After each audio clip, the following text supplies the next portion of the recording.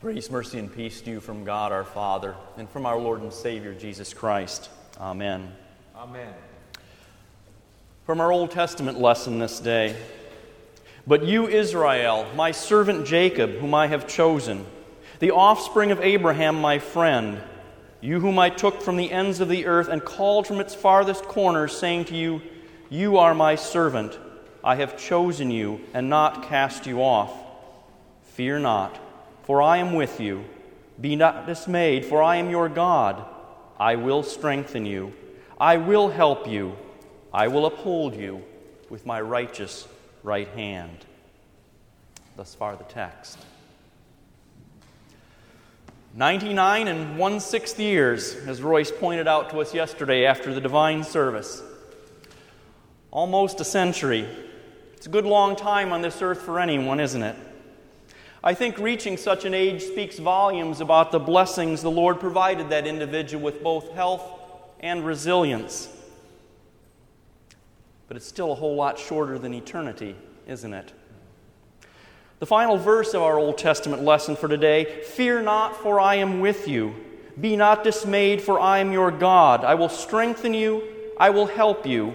I will uphold you with my righteous right hand. Was Gertrude's confirmation verse.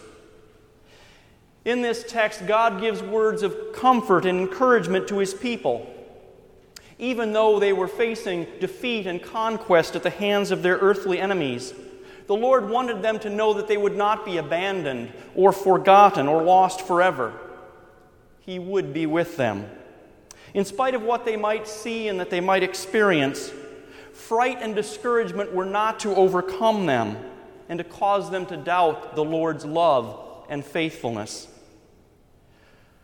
More importantly, the Lord wants you and me to know that by his promises, that although it might look and feel as if we are being overpowered and defeated by the temptations and the snares of the devil, the world, and our own sinful flesh, the horrible consequences of sin will not overcome us. In spite of the weakness of our flesh and all of the symptoms of sin that our earthly bodies bear, aging, sickness, injury, infirmity, and finally death of that body, we will not be victims forever. The Lord will come to our rescue. Indeed, he already has in Christ Jesus. He is with us in word and sacrament. He strengthens us by the Holy Spirit, and he sustains us in our faith until his victory is made complete in us on the last day. Gertrude understood that. She believed that, and she clung to that throughout her life and even up to the very end. My visits with her over the last several months were often challenging, and I often didn't know what to expect. Some days she was very tired and disoriented. Other days very lucid and engaging. Yet even on the more difficult days, there was evidence of the Holy Spirit working and sustaining faith in Gertrude as she heard the Word of God, received the body and blood of her Savior for the forgiveness of her sins, and remembered the promises made to her in holy baptism. Among those promises are the words we heard today from Isaiah 41. The Old Testament is not all law. It is ripe with gospel, heavy laden with God's promises.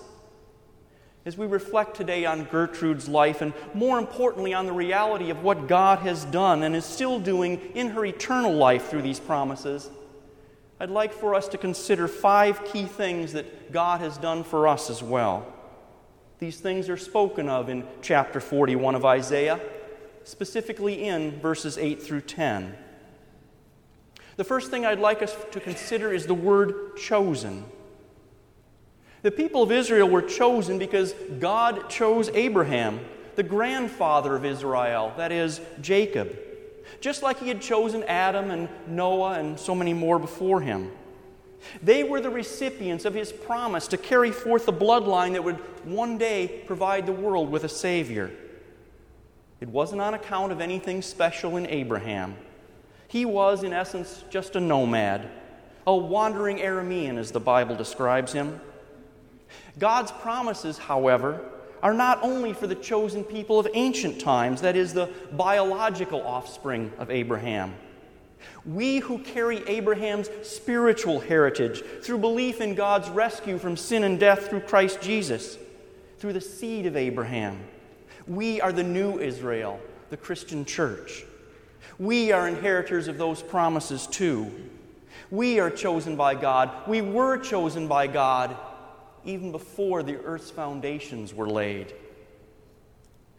Just as Jesus told his disciples, "You did not choose me, but I chose you," we are not the active party in this decision. Dead in our trespasses, we cannot animate ourselves or motivate ourselves to make a wise choice to become one of God's elect. There is nothing worthwhile, nothing meritorious in us that makes us deserving of this selection by God either. The only worthy chosen one is Jesus, the Messiah, the Christ, the Anointed One. He too was chosen before the beginning of time to be the one incarnate of the Spirit and born of the Virgin, made man to suffer and to die on the cross. Gertrude was chosen, and so are we. The second thing I'd like for us to consider today is the word called. If God had only chosen us and not made that choosing known, we would still have the promises because they are the doing of God, not of us. But how sad and how discouraged we might be in this life if we did not know that these precious promises were ours. God doesn't hide his promises from us, though. We may not yet see him in all of his glory, but we have been called and we have been chosen as well. We have had his promises revealed to us in the reading and the proclamation of his holy scriptures, and in the work of the Holy Spirit to give us faith. As the Catechism teaches us, the Spirit has called us by the gospel, enlightened us with his gift, sanctified and kept us in the true faith. God wants his promises known to us, and so he calls us through the preaching, the teaching, the reading, and the singing of his word in his church. Gertrude was called, enlightened, and sanctified in that faith. And now she has been called home and gathered to God to be fully enlightened and to be perfectly sanctified forever. Third, consider how God has connected you. Just as Isaiah writes here, he will never cast you off. He bound himself to you, and he indelibly put his holy name upon you when he washed you in the waters of holy baptism. Not only that, he intends that you be connected and remain connected to his body of believers in the one holy Catholic and Apostolic Church, not just here on this side of heaven, but with all true believers who have come before and with all true believers yet to come. There is no such thing as solo Christianity. We are bound together to God and to one another as members of the body. You have a personal faith, but it is not a private faith.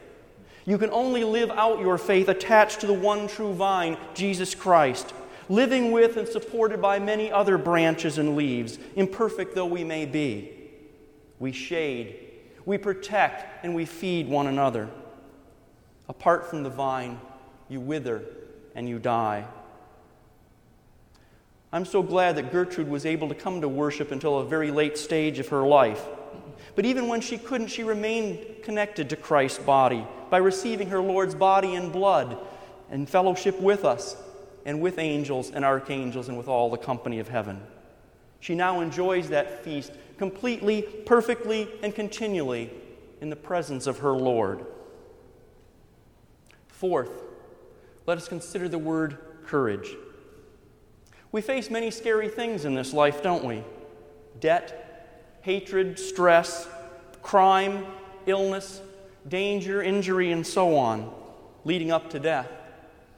Apart from Christ and his church, we would face even scarier things in death: eternal separation from God, continual suffering and torment, Satan's dominance in hell. Assured, though, that we have been chosen, called, and connected with God and the great crowd of believers and witnesses in the body of Christ, we have no reason to fear the eternal consequences that will befall the faithless. Having that promise, we can indeed fear not, for he is with us. We can truly be not dismayed, for He is our God. We are strengthened and we are helped to resist temptation, to trust His promises, and to withstand the strains and the stresses and the hurts of this life. We know that all of this will pass away, and we will receive everlasting joy at the moment of earthly death. Gertrude had such courage, even in the face of her suffering and her foreseeable death, because she had been blessed with faith and sustained in that faith by God. He worked through His church to provide her with the word and the sacrament that conveyed His promises and the gift of faith to trust in those promises. During the last visit that I had with Gertrude, in which she was able to interact with me, she was very alert and very lucid that day. Suffering though she was, there were several points during the liturgy where I could hear her whisper, "Yes, yes, I know." She was adding her courageous, Spirit-led amen in response to the Lord's promises and gifts. Pray that you too will be encouraged and strengthened and helped to avoid fear and dismay as the challenges of life bear down upon you, pressing from every side and giving you no seeming escape. Have courage, such as Christ provides you courage. 4 words: chosen, called, connected, and courage. But ask the Lutheran question, what does this mean? Apart from a 5th word, Christ, being chosen, called, connected, and courageous is meaningless. If we are chosen and called by another, we might feel good. It might even make our lives easier. If we are connected to many other people, we might be happy and think that we are loved. But we have no idea of any real depth of love until we are connected to Him who separated Himself from the Father. Jesus felt God's angry wrath against our sin while affixed to the coarse wood of the cross, pierced and bloody. We are not really connected until our lives are joined with heaven and earth into the mystical union of Christ and His bride. The righteous right hand by which God strengthens, helps, and upholds you is none other than His own dear Son, the baby of Bethlehem, the carpenter of Nazareth, the prophet of Galilee, the healer of Judea, the crucified of Calvary, the risen and ascended Lord of heaven and earth. In the unfathomable and incomprehensible power and love of God, unbound by time and space, He has already taken Gertrude by the hand and led her before His throne. There she dwells forever in perfect joy, awaiting the time where we shall all be united as one in the presence of the Father and the Lamb. As I was leaving Gertrude's room on that last visit in which we were able to communicate, she kept saying over and over, "Thank you, thank you, thank you."